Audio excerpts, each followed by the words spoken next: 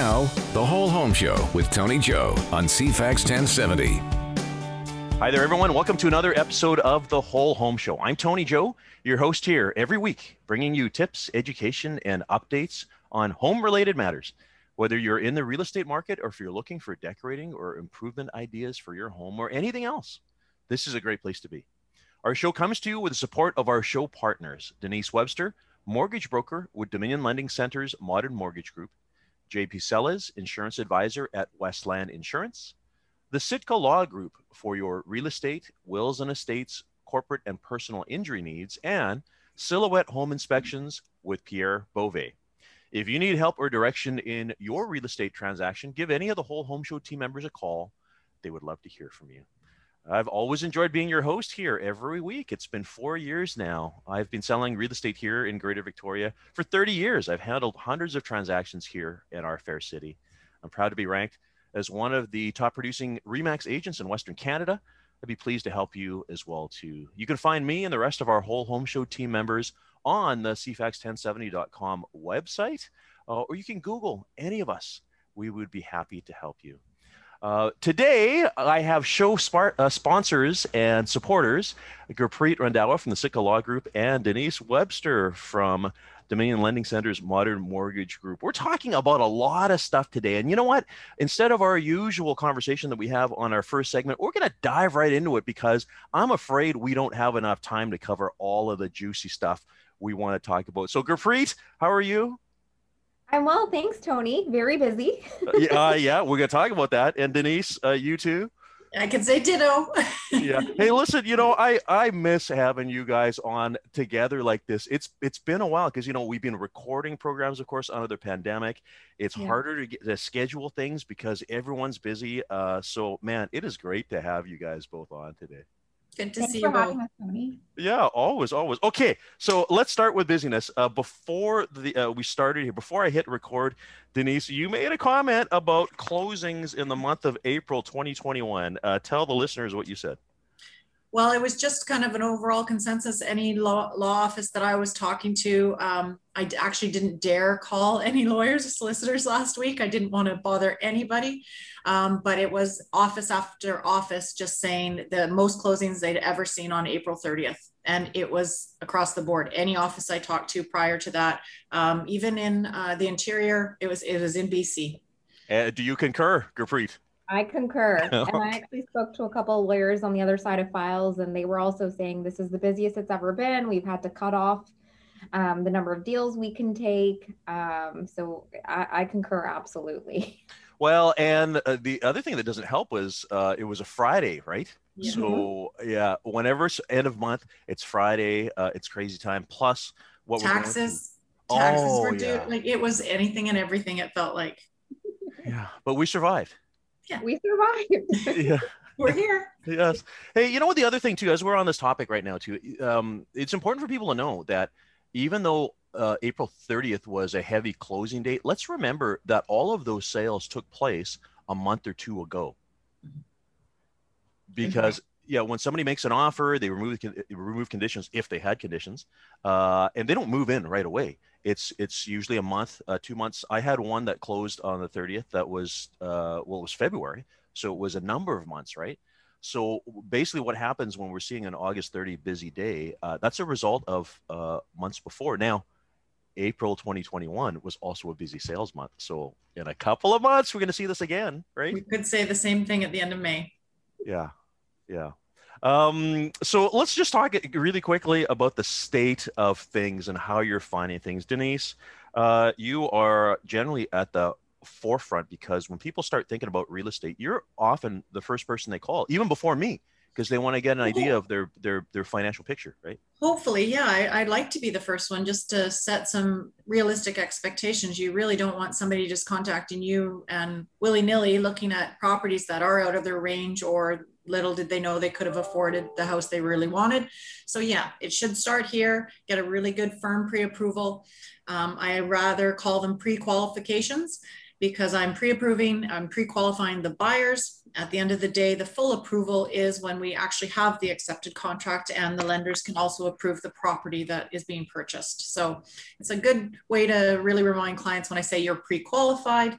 Approval means we've got the actual property in sight as well.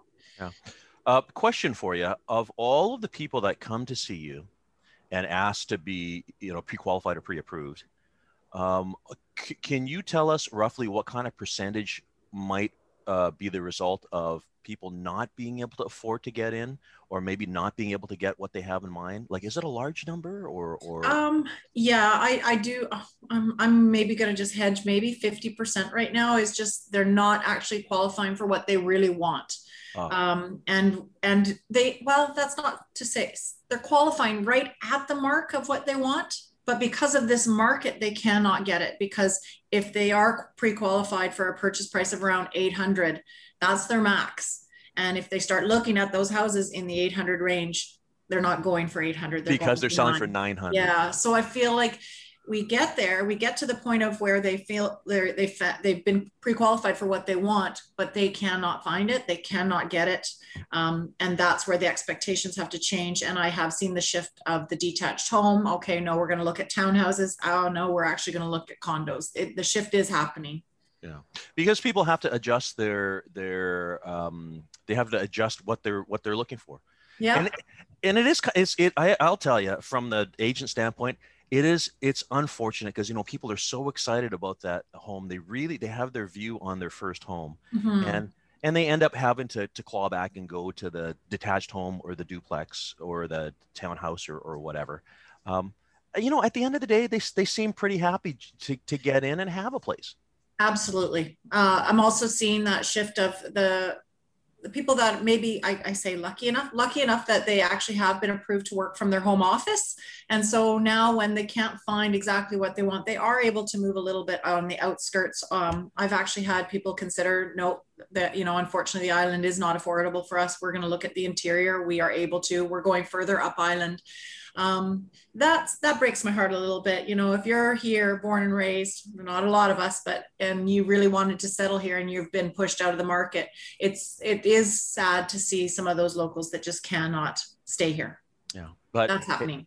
But it's interesting because we've been doing a lot more trips to Souk, Shawnigan, Mill Bay, Cobble Hill recently.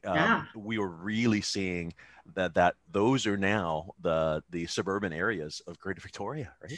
Yeah, and our lenders are going to have to adjust. Those used to be considered some areas that, a handful of lenders won't lend in. There's a few pockets on the island that they said, no, those aren't marketable areas or whatnot. That has to change, and we're seeing that shift because it's not a commute anymore. This is our Greater Victoria is now much further up the island. I'll never forget, I was chatting. I had actually Eric Charman on our show many years ago. Of course, Eric was a longtime past president of the real estate board, local philanthropist, passed away last year, unfortunately.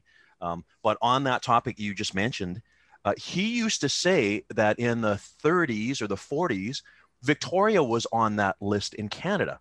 Where lenders would say, well, it's Victoria, it's an outpost, nobody, and that's where we were back then. And I wonder if they wondered if we had year-round ferry service. Yes, exactly. Gurpreet, and for you now, of course, you're seeing people at the table signing documents on closing. Been crazy, huh? It's been very crazy, and it's been somewhat of a challenge balancing the number of appointments with COVID provincial health restrictions and the number of people we can have in the office at any given time, booking appointments that are spread out. And remember, for the most part, we still have to see people in person. And many clients are shocked by that because they sign their contract of purchase and sale by DocuSign. They often sign their mortgage documents electronically. And then when they get to my stage in the process, they're surprised that they have to come in and see me. And that is still the case. You have to come in to see your lawyer or notary in person to sign all documents, unless you do have COVID or you've been exposed to somebody who has COVID, then the Law Society has established a very narrow exception to remote signing in those circumstances. And even in those circumstances, you still have to physically print your documents. And I have to watch you sign them by Zoom. They have to be scanned and emailed back to me. So it is a process. Yeah. But it's working, right? Absolutely, yeah. And you guys are probably going through cases of pens, because I know it's everyone's got to have their fresh pen, right? Exactly. Encouraging clients to take their pen with them. I love it. That's important to note, because we see that from some lenders, and the line is it must be ink signed. There's some documents that lenders want to see have ink has touched the paper. Actual ink. Amazing. Well, listen, guys, need to take our first break here. We're having a chat with our show sponsors, Denise Webster from Dominion Lending Centers, Bonder Mortgage Group, and Gurpreet Randhawa from the Sitka Law Group. We'll be back in just a moment. You're listening to The Whole Home Show with Tony Joe on CFAX 1070. Thanks for coming back. You're listening to The Whole Home Show, and I'm Tony Joe. We're having a conversation today with our show sponsors and supporters, Denise Webster, Intrepid Mortgage Broker, and Gurpreet Randhawa, our resident lawyer and legal specialist. Thanks, guys, for coming again.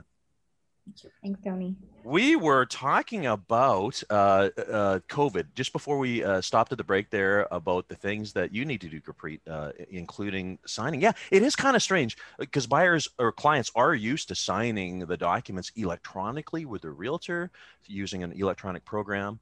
And I remember you and I had this conversation at the outset of COVID, wondering about how this was going to happen, but I guess it's working. People are coming in, right?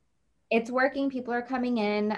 We're signing remotely where absolutely necessary. Lawyers still have to satisfy themselves that they're able to verify the client's identity remotely. So it's happening. We're still closing deals. Remember, we're an essential service. So we have to complete transactions.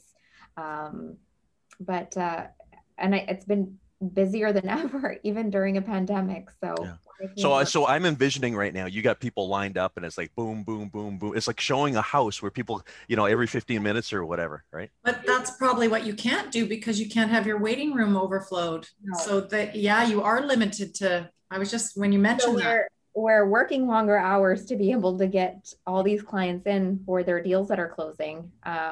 You mean if I had to drive by, I'm not going to see a lineup around the building there at Shelburne and Cedar Hill Cross? No lineups. Sometimes there's a couple of clients waiting in just the lobby area, but we try to stagger appointments. Yeah. So. Well, and getting back to what we said at the very beginning, so March 30th, a busy closing date, like could it have been one of the Sitka Law Group's record months for closings? Like how? It was one of the busiest months I've experienced. So I, as Denise mentioned, I concur that I think that was the case across the board for many law firms, managing the number of closings. And I talked to a couple of lawyers up Island as well, in Duncan, and they were even saying they've had to cut the number of files they can take because it's just so busy. Yeah, now that is something else for both of you guys, from the legal side and for the mortgage broker side. I have been hearing from other agents that lawyers and mortgage brokers are having to turn away business or not be able to serve people out of capacity, right? Yeah, exactly. And we want to still be able to provide good service, and be able to take our time to go through all the documents with clients. And that sometimes involves cutting off the number of deals we can take. Mm-hmm. It's very hard to say no. Some of them are repeat clients, but if I do take on too much, I can't service what I have, and that will end up, wearing me down even more, because you beat yourself up a little bit if you're falling behind. And there's definitely a cutoff point right now. Mm-hmm. Yeah, it is indeed a busy time. Listen, there's a number of topics that I wanted to cover for our listeners today. And I will first preface our listeners by letting them know I haven't prepared you guys. I didn't send you guys a list of this stuff beforehand. Well, I'm just going to hit you up with these. I know you guys know your stuff, but this is fun. This is kind of, it's improvising on CFAX here, right? But things that we've bumped into recently that I think are important to talk about. Now, the first one I want to discuss is when a buyer, say his name is Brian, right, writes an offer, but says, maybe later I'm going to want to put my daughter's name on the contract because I haven't figured out at this point here whether or not it's an advantage, or, you know, she's a first-time buyer. I want to take advantage, or she wants to take advantage of the first-time buyer privileges and all that kind of stuff. This is not an easy process. It's called an assignment. So Gurpreet, let's start with you. Yeah, so the standard contracts of purchase and sale now include wording that provide that an assignment is not permitted without the consent of the seller. So let's say Joe's entered into this deal and he's decided he wants to add his daughter. That's potentially going to be construed as opening up the contract and renegotiating the deal. The seller can call that an anticipatory breach. Joe, you can't complete, which gives rise to damages, potentially forfeiting the deposit. Seller might counter and say, okay, I'll allow you to add your daughter, but I want X dollars more.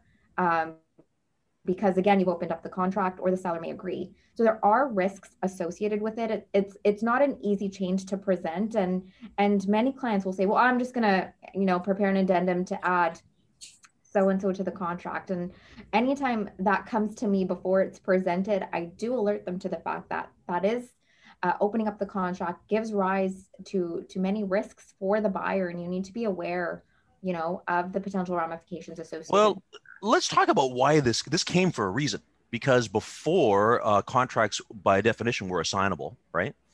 But of course, we had this whole shadow flipping thing in Vancouver a few years back, where, you know, I'd sell my house to Bob, but on the closing table, the name of you know, Chelsea is on the contract. And what is this? Well, it's because Bob sold the contract to Chelsea for a profit that I didn't benefit from. So the government has said, let's stop this assignment thing. So what you also just mentioned, Gurpreet, is an important one. And realtors sometimes forget this too. It's not a simple matter of just having a document saying, oh, we're just going to add the daughter on. It doesn't work that way. No, it doesn't work that way. Be aware of the risks. You know, all communications that may involve a change to the contract should be made on a without prejudice basis. Get advice from your lawyer before presenting the change to ensure that you're aware of the risks. The other thing that's important for any of our listeners, realtor listeners, because we know there's a lot that listen to this program, it's a reminder, guys, that the notice of assignment to the seller is a separate document for the real estate counsel that must be presented at the time of the offer. So you can't add this in afterwards. It even says on the form, this was presented at the time of presenting the offer. So you need to know this from the outset. But why would this happen? So, Gurpreet, why do people want to add the daughter's name onto the contract? In my experience, it usually comes down to the financing. Joe can't qualify on his own. He needs his daughter to be added to the contract so that her income is considered as part of the mortgage approval. So that's usually when you see it come up. And then the other common time it comes up is if, for example, Joe wants to sign the contract to a company.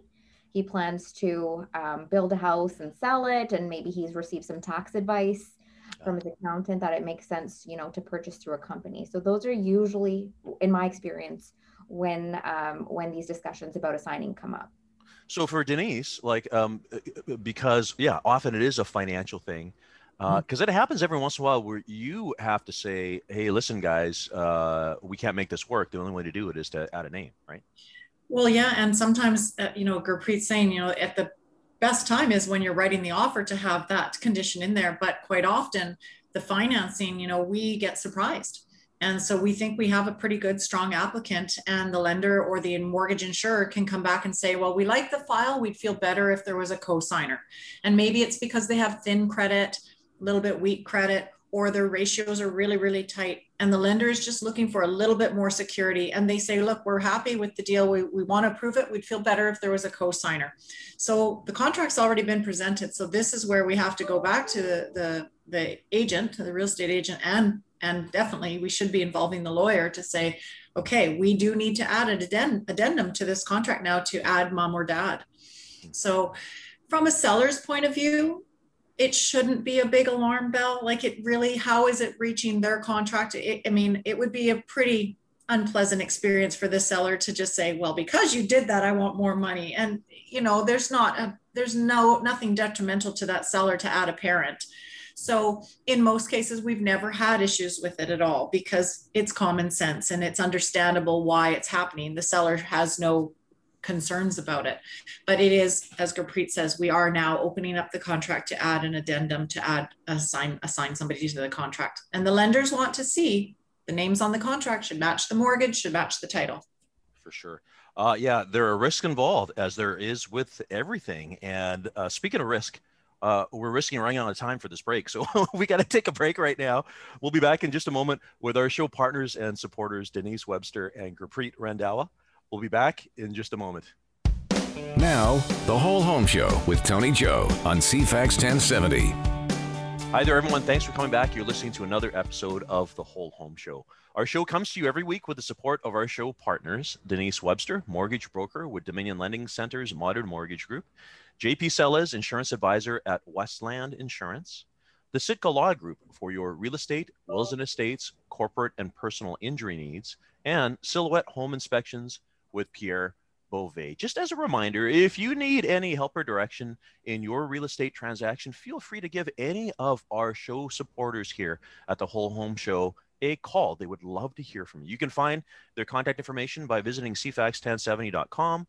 Look under shows, and there you'll find us, The Whole Home Show, with me, Tony Joe. All the contact information is on that page. You can reach out to me directly, as people often do, and I'm happy to hear from you. And the other thing, too, is if you're a podcast listener, we do upload all of our episodes onto iTunes and Google Play. So you can listen to over 200 episodes recorded over the course of the past 4 years. Many, if not most of the content, evergreen. So they're not market dependent. If you, for instance, want to talk about, or you want to learn more about sprinklers, or if you want to learn about excavation or contracting, you can listen to one of our shows from 2 years ago, 3 years ago. Lots of great stuff. Now, we're talking today with our show partners, Denise Webster, mortgage broker, and Gurpreet Randhawa, lawyer. Love having you guys on. Thanks again for joining us. It's good to be here. We were talking before the break about assignments and the risk. Again, in the old days, it was easy. We just add, a name to the contract to help with the financing or whatever. Now it's not that easy. And Denise, just before the break, you were talking about the fact that, as long as the seller understands, it's typically not a problem. It's true. Most of the time I'd say it's not a big deal. As long as the agents have a conversation about why it needs to be done and all that stuff. Usually the seller wants the deal to come together. Gurpreet did bring up in her talk, though, the risk, though, is what if the seller's looking for a way to get out? This could be that moment, right? Maybe they have somebody else who's offering them more money for their place, right? There's a lot of things to consider, right, Gurpreet? Yes, exactly. Lots to consider. Great to get legal advice before you have that conversation. As you said, Tony, it's great for the realtors to have an initial discussion as well before anything's put in writing, and confirming that there's no anticipatory breach. This is what we're thinking. What are your thoughts? A seller just, usually wants to confirm that the original buyer is still liable under the terms of the contract, that they're not being released. Yeah.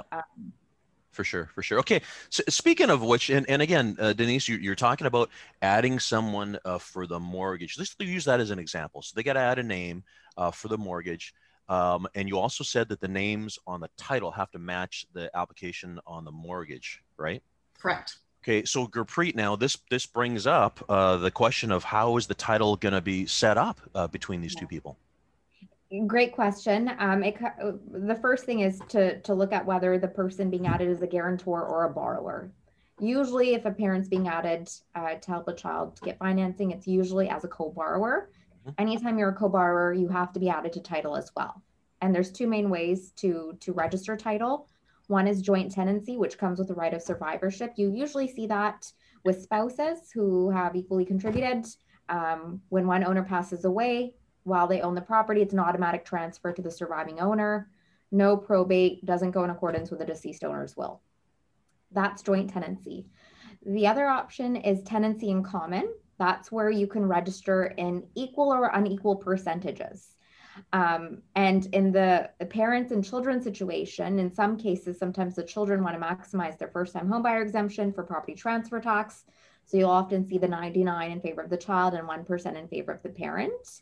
The thing to be aware of with that is that if one of those owners does pass away while they have an interest in the property, probate is triggered. Deceased owner's interest goes in accordance with their will.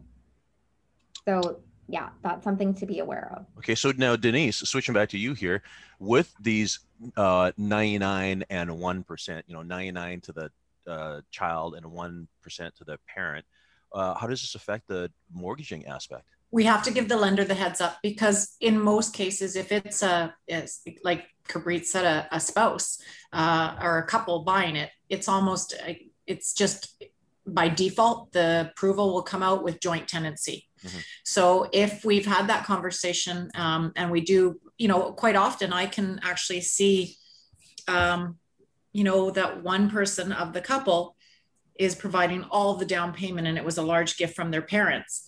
So parents are kind of concerned, okay, well, what if this couple, my daughter and son-in-law, break up? We've put all this money in. So the parents really want to have some security, even though they're not on the application, they're not on title, they've really provided a big chunk of the down payment. So that's a conversation I bring up as well. And just to say, are you happy to go on 50-50 joint tenancy, or are you wanting something different registration where if one of you is here, it will then default to your wills?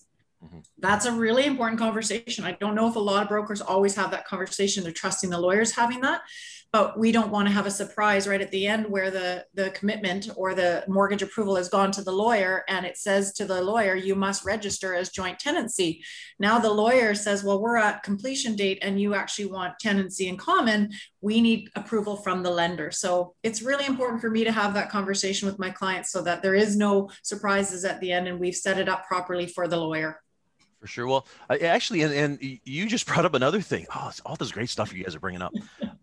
This whole notion of parents being concerned about their kids and a partner, and what happens if there's a split up, and is that money's at risk or whatever. So Gurpreet, I guess this brings up maybe conversations about co-ownership agreements or something, or having agreements in place between the parent and the child, right? Yeah, so this issue does involve, family law issues and the Family Law Act potentially when it comes to the separation. And I can't comment on that piece because I don't practice family law. Mm-hmm. But generally, no, there is someone in your firm that does, right? Yes. Yes. Okay. Yeah, on a limited basis for clients that we have. Yes, and if we don't, then I could definitely refer you to somebody. Got it. Anyway, so family law, yeah. So in terms of the co-ownership issue,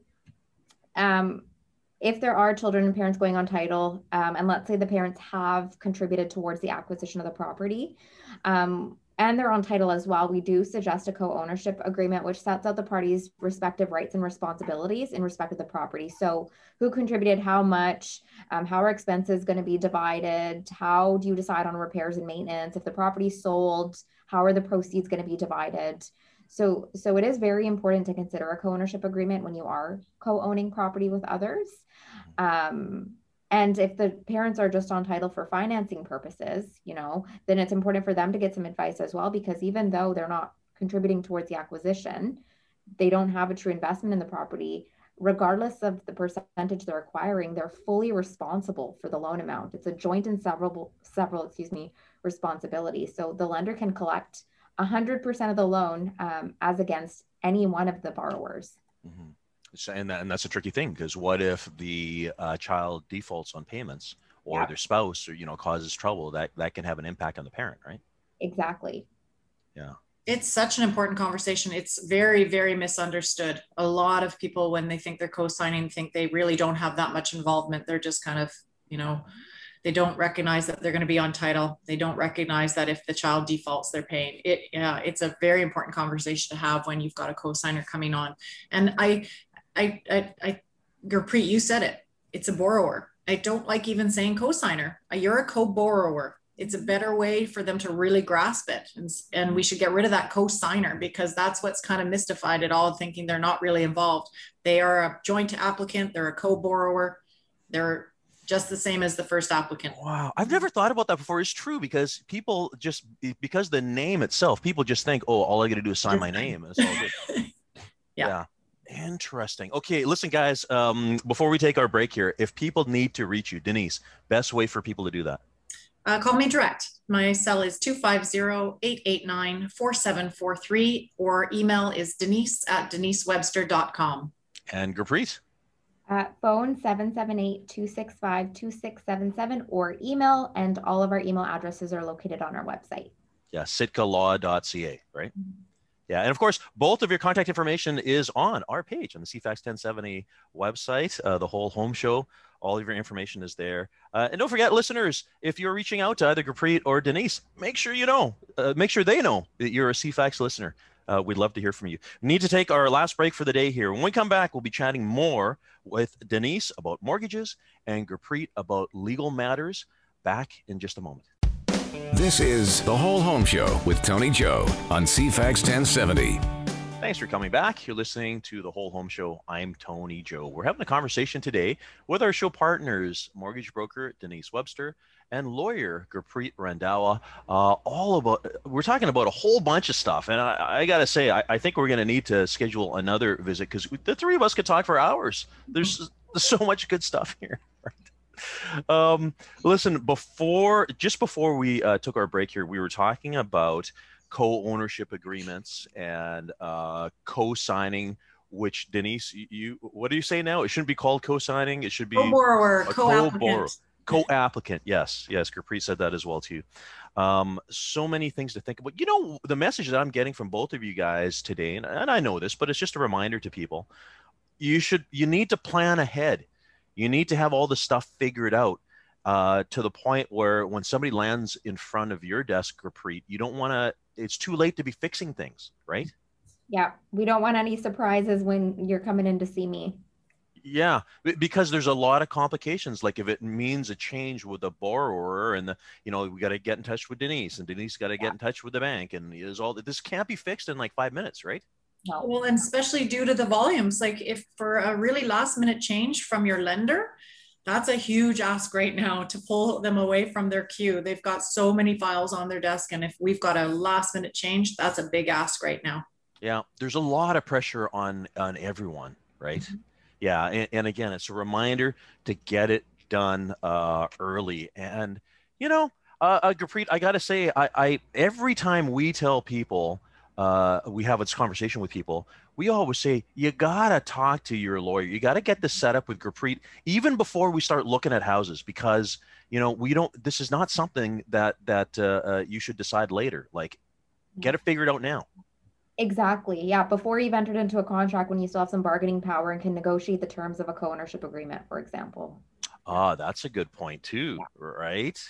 Because, the presumption or assumption is that both parties are on the same page, which they may not be, right? Exactly. When you get into those conversations about who's covering what expenses and what happens if there's a falling out and there's a disagreement, you might not be able to complete the co-ownership agreement before closing. And it's best to do it beforehand when the parties are on good terms. Well, and that's just I know this is not real estate related, but I mean, it's a reminder about the whole separation agreements and stuff and prenups. People think, oh, don't worry about it. It's going to be fine. And then, when things happen, it's a different story, right? Yeah. Well, and another point, we're seeing friends buy properties together now, which is it's a shift. We normally there's we don't have a drop down for that in our application. What's your relation with the primary applicant? Friends? We don't have that as a drop down, but that's happening. Well, yeah, okay. Thanks for bringing that up, Denise. So an example that we've had is we had two couples buy a house, house with a suite, very nice suite downstairs, so kind of equal, and they bought together. So this is what we're talking about, right? Yeah. Yeah. And again, it goes back to making sure that those two parties have a good agreement in place with a lawyer like Gurpreet to make sure there's no misunderstanding, right? Exactly. Yeah. Because, things that people sometimes don't think about is what happens if one of them gets into financial trouble? One of them needs to sell. Like, how does it work? And, does it force the other party to pay them out or do they have to sell? Like, there's so much stuff, right? Yeah, there's a lot to consider, and it's great to have this agreement so you're able to avoid court because that's the option you have if you don't have a written agreement and the parties aren't able to negotiate a solution. Yeah. Speaking of court, and just really quickly here, I have had the experience of some court foreclosure stuff recently. Actually, Gurpreet is a client of yours as well too.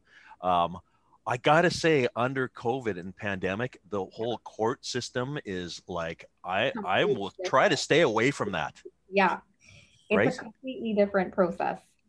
Oh Yeah. my goodness. Yeah. Yeah. Yeah. Anyways, let's not go there because that's a whole other conversation. But I want to shift gears a little bit, guys, and talk about something that's come up before. I was having this conversation with Denise. For example, a property up in Shawnigan Lake that has been used for short-term vacation rental, and the agent, bless his heart, made it clear that the purchase of that property would be GST. GST would be applicable. Now, this is something, Gurpreet, and we've talked about this before too. The presumption that people have is GST is only applicable to brand new construction, but that is not true, right? That's not true. That's the most common trigger for GST is the sale of a newly built home. But substantially renovated properties can also trigger GST. Certain types of vacant land can trigger GST. Commercial use of property can potentially trigger GST. So it is very, very important to get advice on the GST status of a property before you enter into a contract or before you lift conditions. And I always suggest touching base with the accountant because there's so many considerations when it comes to whether or not GST is applicable. Remember, the seller is going to be signing a GST certificate at closing, confirming whether or not GST is applicable. So the contract needs to be clear as well as to who's paying it. Is it included in the price or is it not included in the price? We don't want any surprises at completion. Well, in this particular case, I mean, it was a $1.7 million purchase, and GST could be a substantial number, right? Yeah, exactly. Yeah. So there's that. And the other one, too, that we have bumped into recently is people who have bought condo pre-sales and then subsequently turned around and resold without ever living in it. And again, the GST, the GST has been paid at the start. So the assumption was, well, if they've already paid the GST, then I'm not going to have to pay the GST if I'm buying it from them. And that, and that's tricky. It's more complicated than that. That is actually the presumption that many have, but the property was never occupied.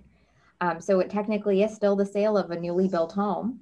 So very, very important to get advice from your accountant as to whether or not that triggers GST again. Yeah. And that's a rude awakening, that 5% at the top. Have you ever been at the table where somebody gets hit by this and it's not a good thing? Yeah, GST is one, and also the foreign buyer tax is another one. So yeah. Those are instances where the client unfortunately didn't get the advice ahead of time from anybody who was involved in the transaction. Mm-hmm. And that's what we want to avoid. So that's why it's so important to do all this due diligence in advance, ask questions, talk to your lawyer, talk to your accountant, to ensure that you are aware of what you're going to have to come up with at closing. Yeah, it's so important, and especially for real estate licensees as well, too, remembering that people come from different jurisdictions, especially, you just brought up foreign buyer. That's a 20% tax on $1 million house. This is a lot of money. In addition to regular property transfer tax. Yeah. Ones that I will never forget, I heard of cases of Albertans, back then when Albertans were buying expensive real estate in Victoria, Albertans going ahead and buying, not knowing about the property transfer tax on closing because they don't have transfer tax in Alberta, right? So these are things that you never want to get tied up with at the table there. No, and remember the property transfer tax has to get paid at completion.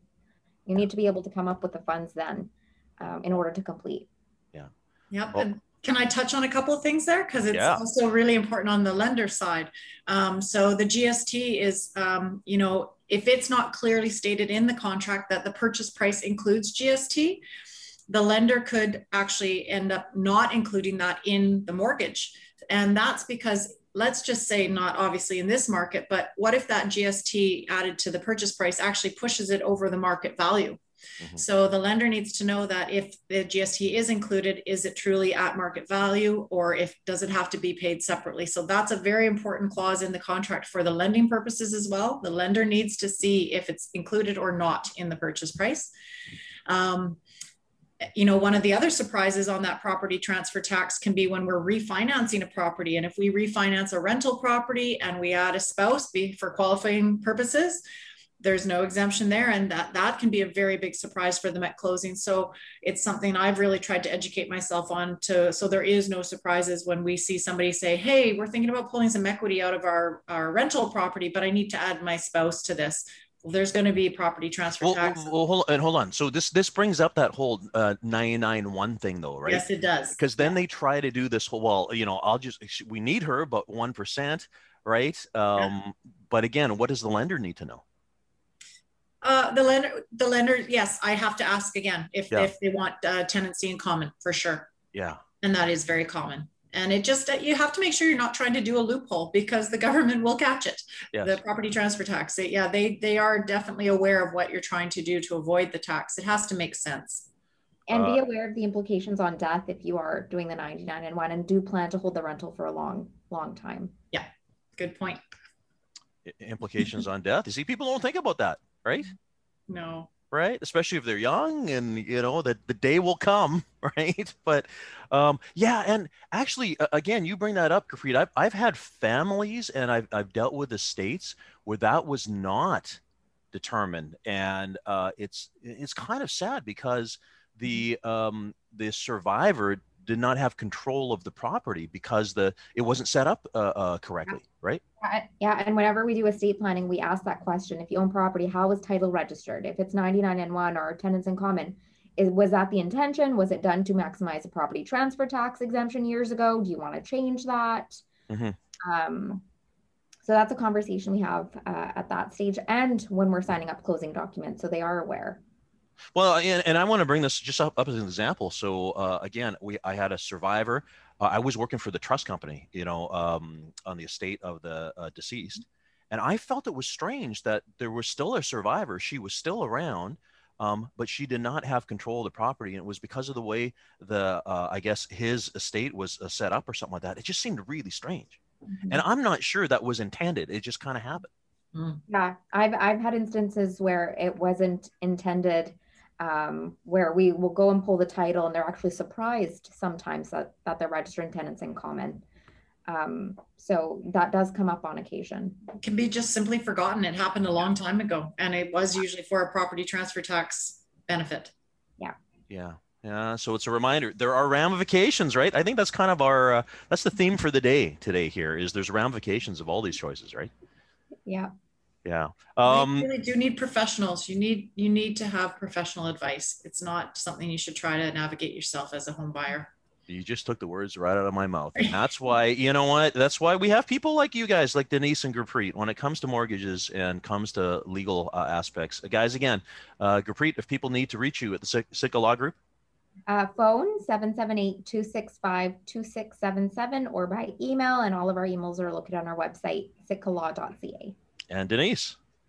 Direct on my cell phone, 250-889-4743, or an email to denise@denisewebster.com. Yeah, and remember, everyone, identify yourself as a CFAX listener, or of course, you can always go to our page on the cfax1070.com website, and you can find Gurpreet, Denise, also Pierre and JP's contact information there if you need help with building inspections or with home insurance. Thank you guys for joining us today. It's so nice to have you back together again, in our busy schedules. It's been interesting, huh? It has been. It's nice to see you both and to catch up, and thanks again for having us, Tony. Yes. Yeah, thank you. Great to see you both. You bet. And to our listeners, thanks for listening. We'll be here for you this time next week.